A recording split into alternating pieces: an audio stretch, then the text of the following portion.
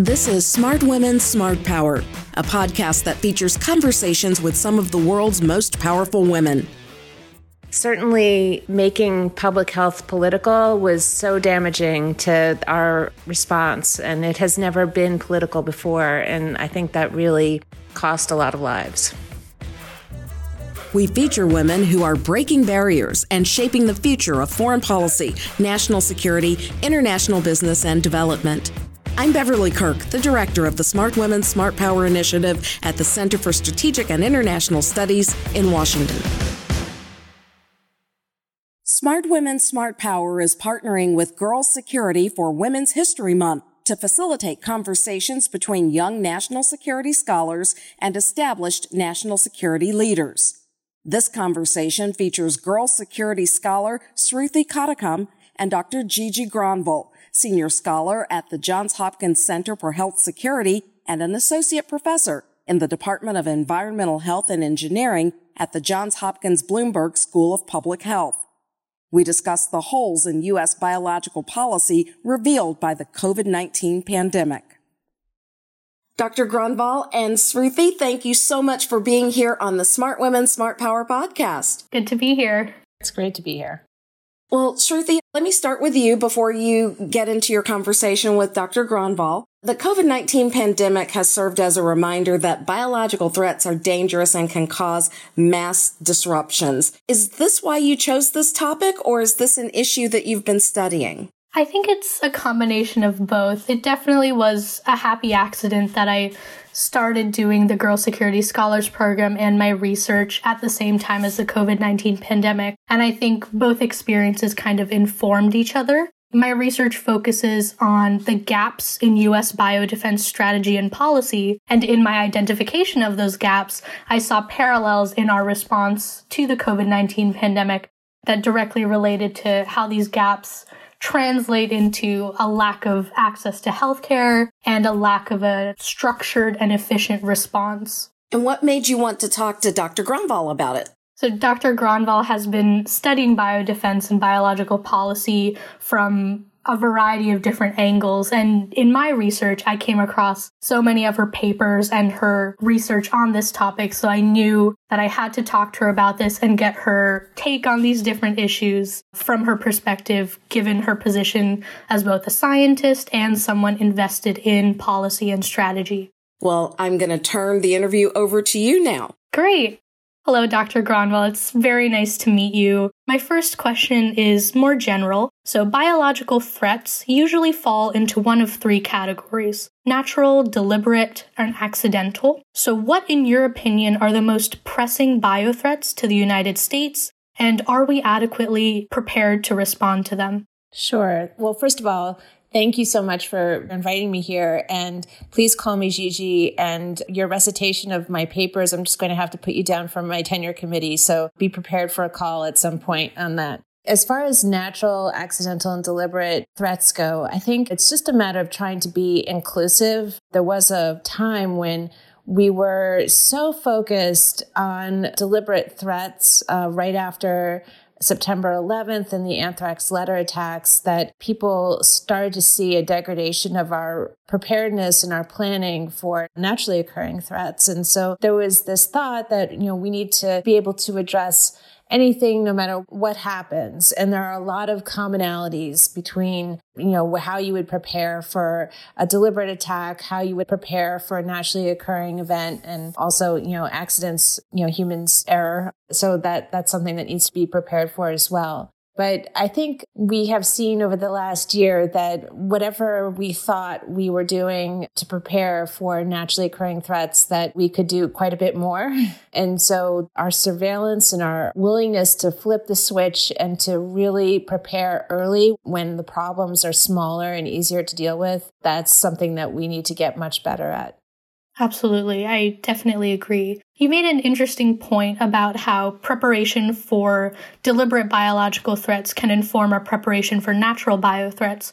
In my research, I've seen that, natural, accidental, and deliberate biothreats are kind of stovepiped a little bit, and they're kind of separated from one another. Do you think that to be the case, or do you think we need to work towards integrating our responses to all three of these types of threats? Yeah, it's really interesting. And there's been this push and pull over the years. There are advantages and disadvantages of relying on one versus another, being stovepiped or having everything considered together. You'd think it would be better to have everything, like we're going to be prepared for everything all the time, and we'll see these events, we'll be ready, whether it's whatever the source is. But sometimes that leads you down a path where you're not thinking correctly about the ways that biology, for example, could be misused by a thinking enemy, and how different it would be clinically and what signs you would need to look for. So I think there needs to be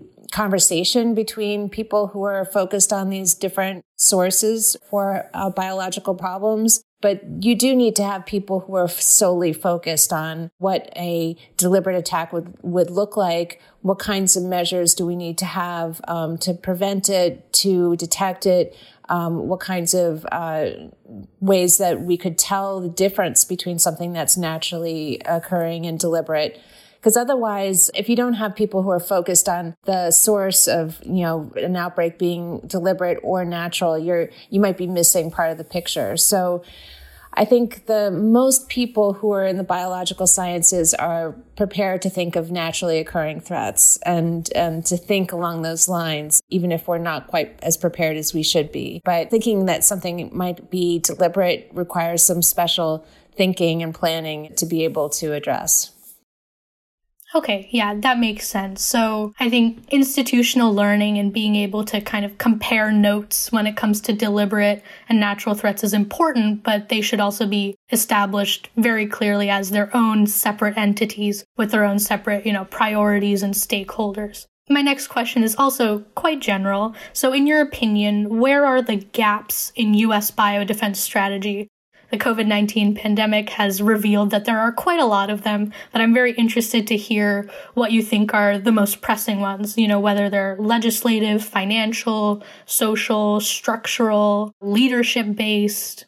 Yeah, I think that it's going to be really important over the next few years when things are a little bit better. I don't think we're going to be able to see COVID in our rear view mirror for some time, even as we get vaccinations at a much more accelerated pace. I think, it's going to probably be endemic, and there's the whole world to be able to vaccinate and the potential for having to update vaccinations. And so I think this is going to be with us for some years. But I think it is still going to be important for us to look back and look at the initial responses that the U.S. had and what decisions were made and how things came to be. And I think there's going to be a temptation to just blame one thing or another for many of the problems.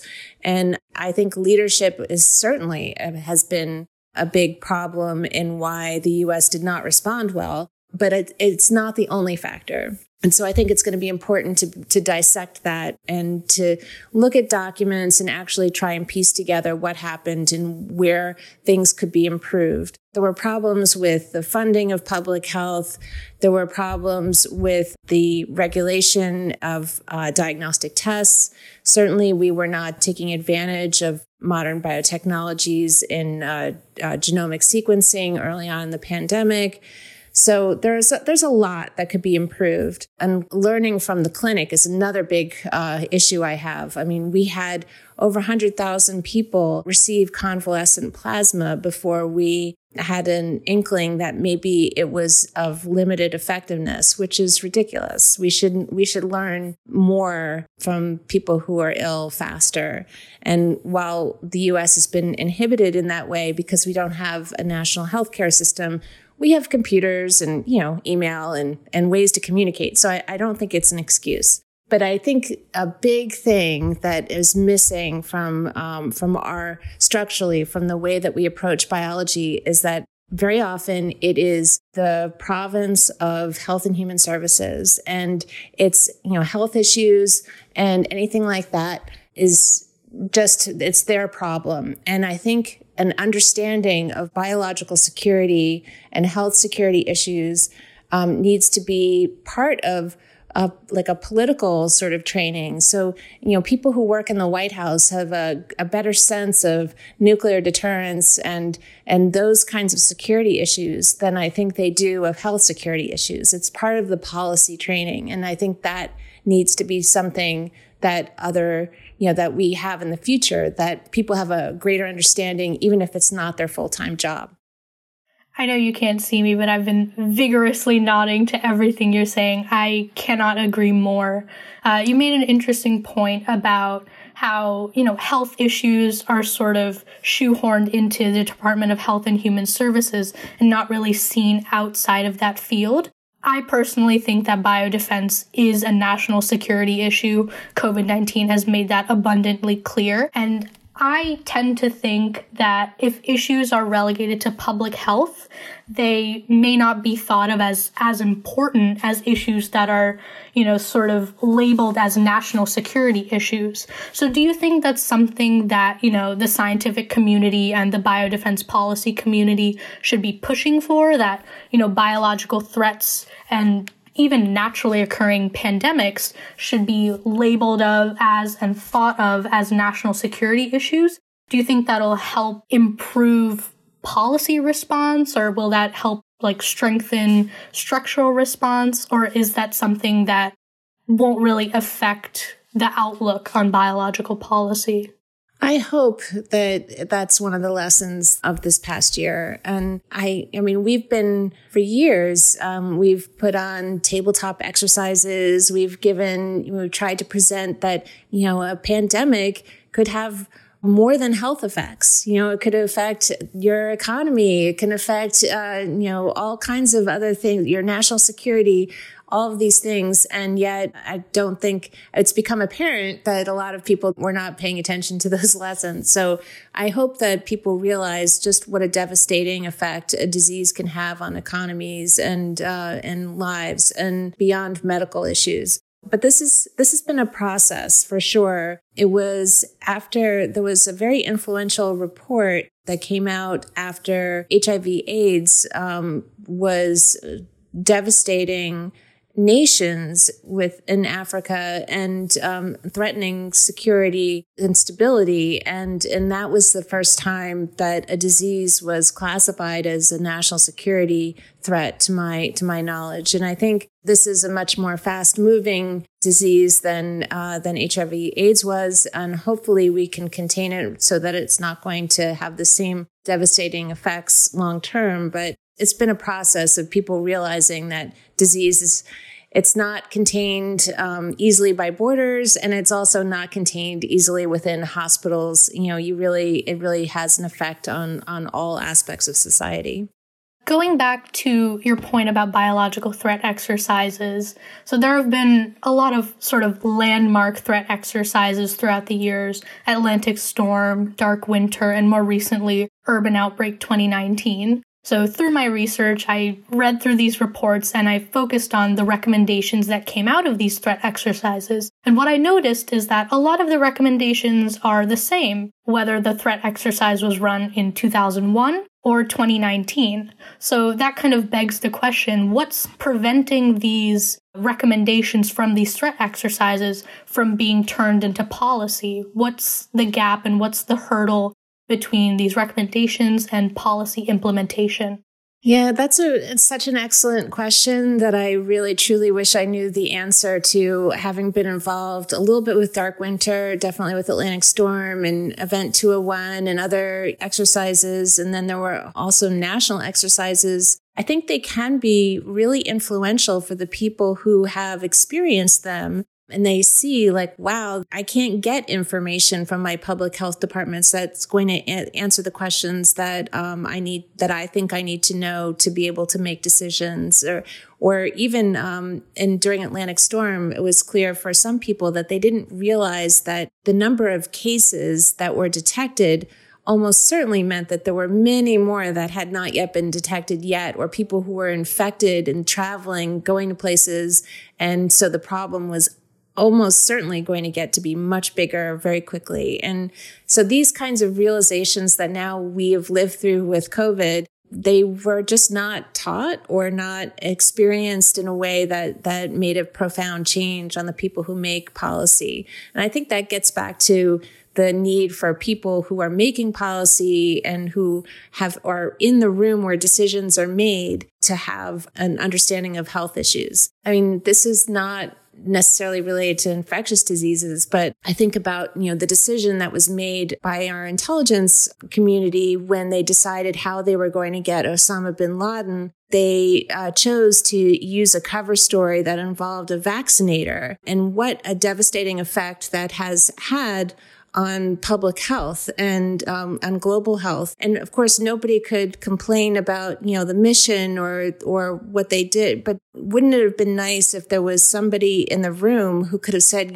can we think of another alternative, or just to have confidence that other things were thought of before, eroding trust in public health in an area, where we really need public health to be working.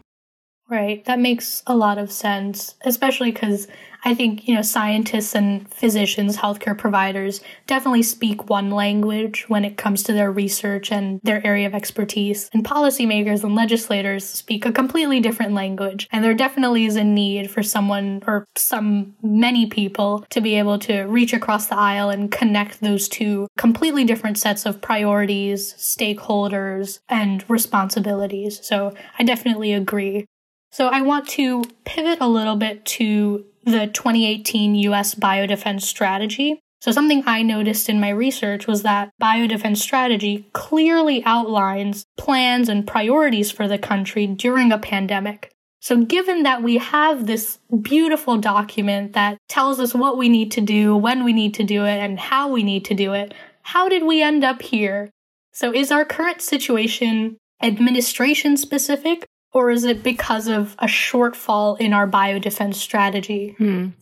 Yeah, that's really well put. It's not just the biodefense strategy. It was also the national security strategy. If you look at the 2017, so within the last administration strategy, it was very similar language as has been in other national security strategies on how important it is to deal with biological threats, no matter their origin. And yes, so it's absolutely, the words were there, they were not implemented. And that's why I think it's really important for us to figure out what went wrong. And there's been a lot of talk lately about the 9/11 Commission. And I don't know if that's exactly the right model for looking into and uncovering what happened with COVID.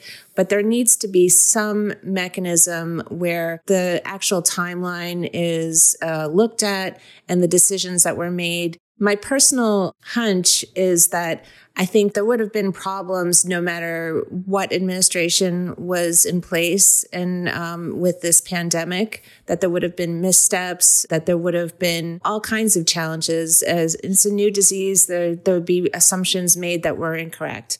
But what I think was not done were, things were not, like red tape wasn't cut to be able to make decisions happen faster.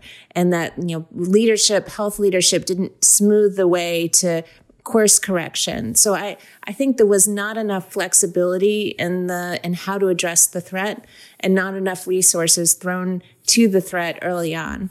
But I would love to see a very detailed commission look through and go through it all, because I think that a lot will be learned. And I think a lot of the things that we think happened will not be borne out by the evidence. Certainly making public health political was so damaging to our response, and it has never been political before. And I think that really cost a lot of lives. Absolutely. I think, this COVID-19 situation, as you said, revealed a lot of, ancillary effects of a biological threat that scientists may not have anticipated. Like you said, the politicization of public health measures was definitely something that surprised me as well. So you mentioned 9/11 and the 9/11 Commission, which eventually led to the establishment of the Department of Homeland Security. So do you anticipate any structural or administrative changes taking place as a result of COVID-19? If so, what do you think they are? I mean, we've already seen the National Security Council Directorate for Global Health Security and Biodefense be reestablished. I tend to think that's a step in the right direction. Do you think that there's anything else that will happen, or is there something else that you hope will happen? Well, we've already also seen that the head of the Office of Science and Technology Policy is a biologist for the first time. So that's a new development.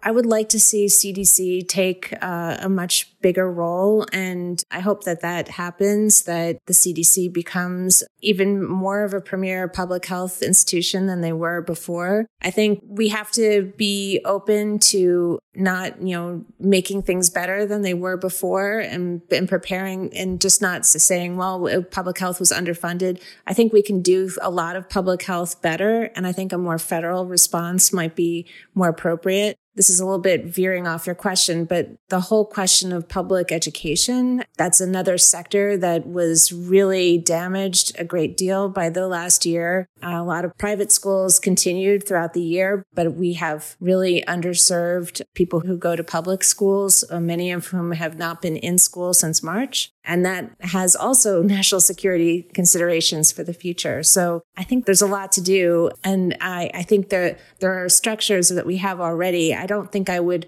recommend building another department so much as strengthening the ones that we have.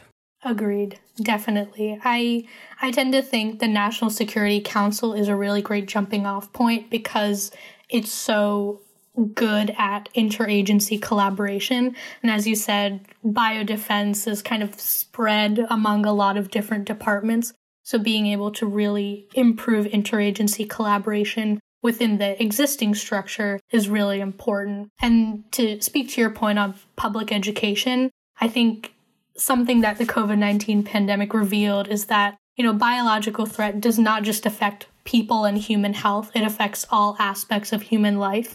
So I personally would love to see biological threat response and planning teams consist not just of scientists and physicians and policymakers, but economists, education professionals, labor relations analysts, media professionals to kind of control media and communications. So I definitely think our response and planning to biological threats should be as diverse as the impacts of the biological threats themselves. That's really well put. And I'd add another in there in that the EPA has not been as out there as we would like to see too. I mean, this is a respiratory pathogen, and while we have done a lot to promote masks, and now we're rolling out vaccines, it's all great. But indoor air quality is also really important, and we should be doing more for making air healthy in public buildings and in office buildings, because, air is really important. And just to get to the school thing again, we have neglected that. And there's many studies that show that students learn better and they're healthier if there is healthy air for them to breathe. So it's pretty startling how there are real improvements in test scores. So our brains work better when we're breathing good air.